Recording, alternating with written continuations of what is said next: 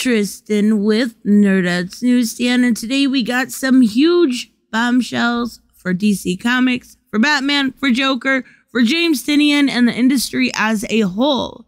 Now, if you haven't heard yet, James Tynion has officially quit Batman and the Joker titles that he has, and his exclusive contract is not being renewed.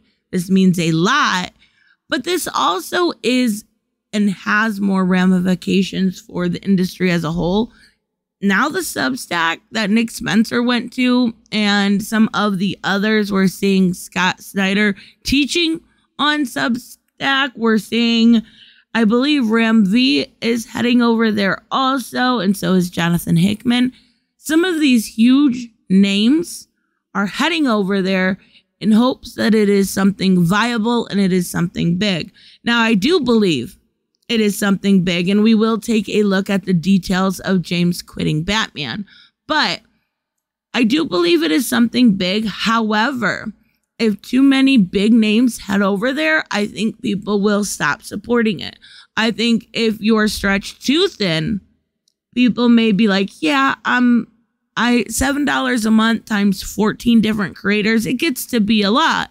And I think this is a game changer, but I don't think this is a game ender, if that makes sense. Now, when it comes to James Tynion, I do believe that he is making the right choice. A lot of what we're looking at in his Batman run has been the creation of new IP, whether it is Clown Hunter or Punchline or my personal favorite Ghostmaker.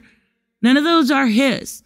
None of those belong to him. They belong to DC. Therefore, any rights, royalties, shows, anything in the future, he may get royalties for, but he's not going to be making a great deal of money. Now, when it comes to his other titles being picked up for shows such as Something is Killing the Children and The Department of Truth, I believe he's going to make quite a bit more with those properties. So, why is he quitting?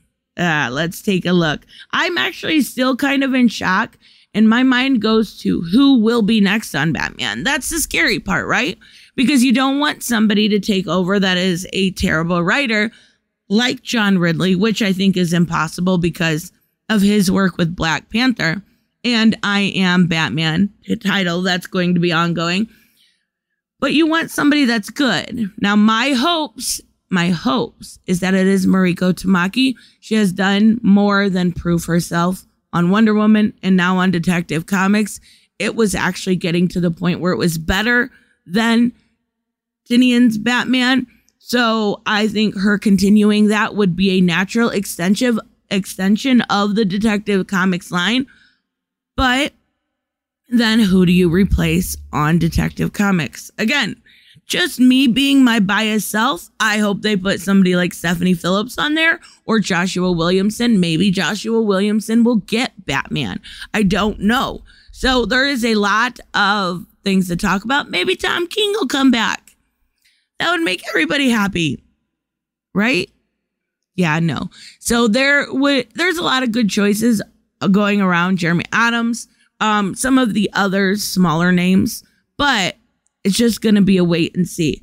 But for the time right now, we know why he's quitting. He says, but in the midst of it all, I was trying to make one of the most difficult decisions of my professional life.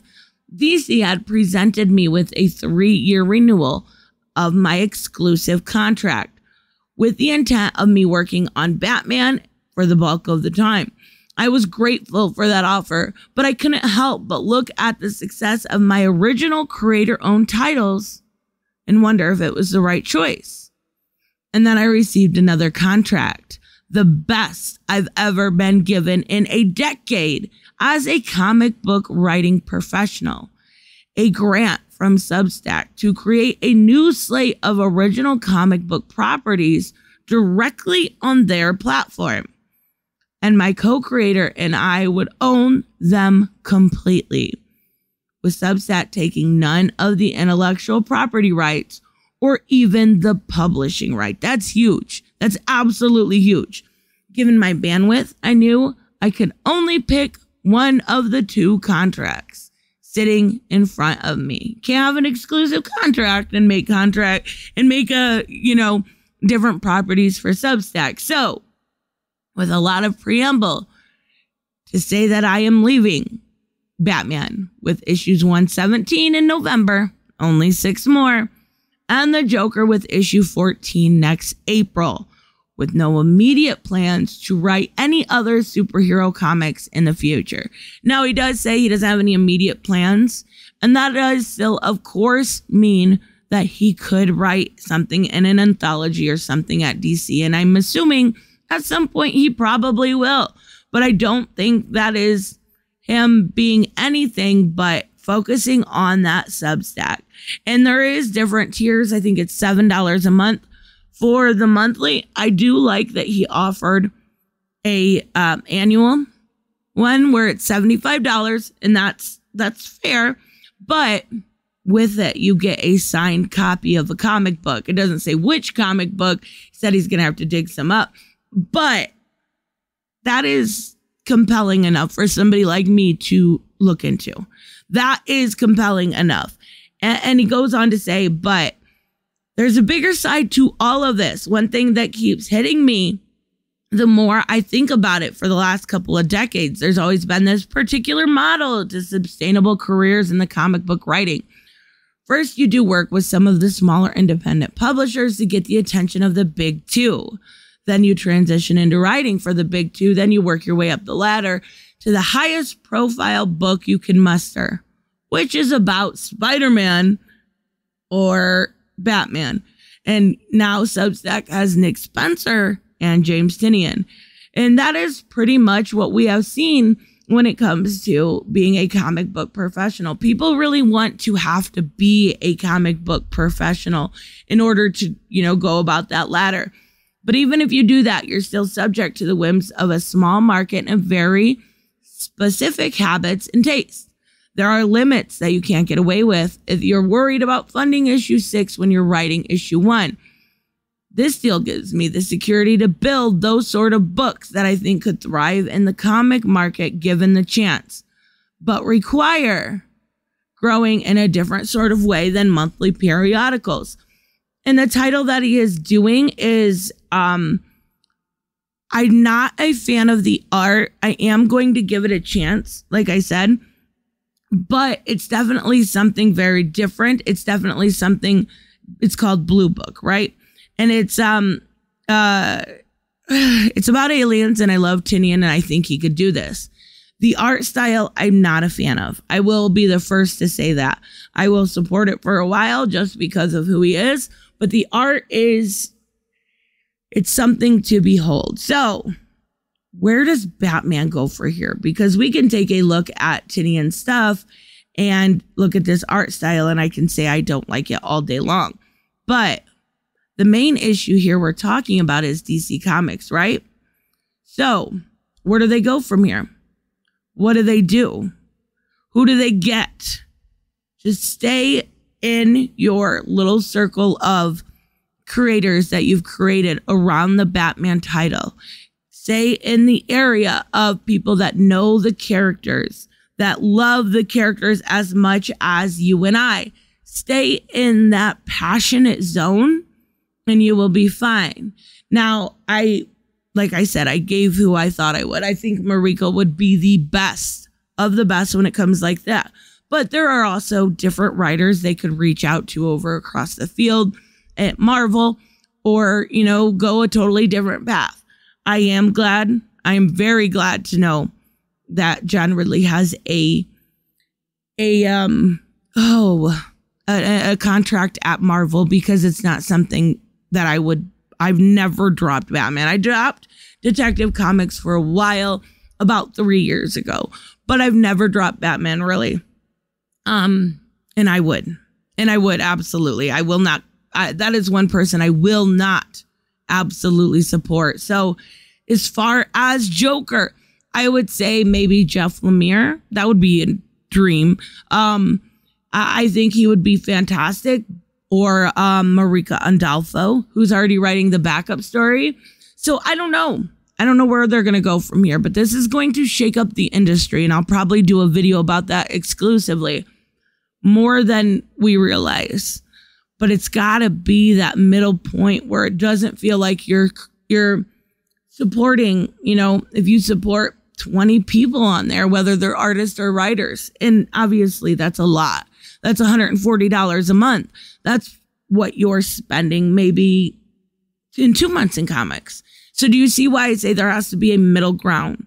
It has to be to where there's no difference in price from what your pull list is, or if you want to continue those pulls, even though he's off of it, to what you're spending over there. So I'm curious to see how this works out.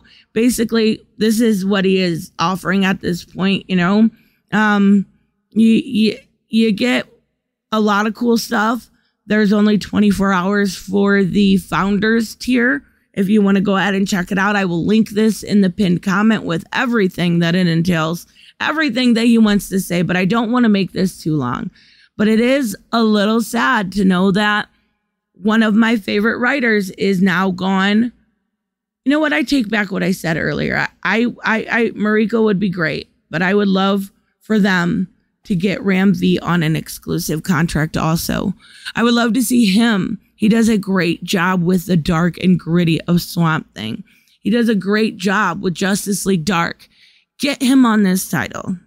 I think you would see a lot of success in a very different way. Not just, oh my God, look at my new Bat Tech. Oh my God, look at my new Bat Tech. I could see Ram V covering that the very much detective side that's been needed for a very long time. I would love to see it.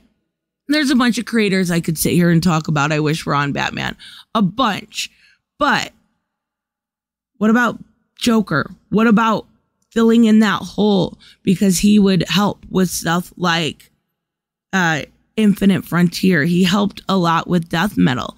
There is a lot of holes that are going to need to be filled now. And who's going to step up and actually do it? That sounded so pervy. Oops. I'm sorry. We're going to move on. I am curious to see how this all plays out. I think DC needs to very quickly say something, because a lot of people are going to go, this is kind of the new way. This is kind of the future of comics. Comics is shifting. It's an evolving market. This is going to be digital. A lot of people don't like digital, so they'll stick with their others. But they need to say something, and they need to say it quick. Now, I don't think they actually will until they find out who it is, and I'm assuming all of this was relatively sprung on them. But even so, I'm curious to see the fallout of not only James Tynion leaving that hole in DC Comics, but how it's going to affect the market as a distributor of brand new comics, brand new stuff from Nick Spencer, from Jonathan Hickman, from James Tynion, from teaching classes. Like, there's a lot that it offers. And I'm all here for it. If it's a way for the comic book industry to expand and evolve, I'm all here for it. So let me know, of course, what you guys think, and I will see you in the next one. Bye-bye.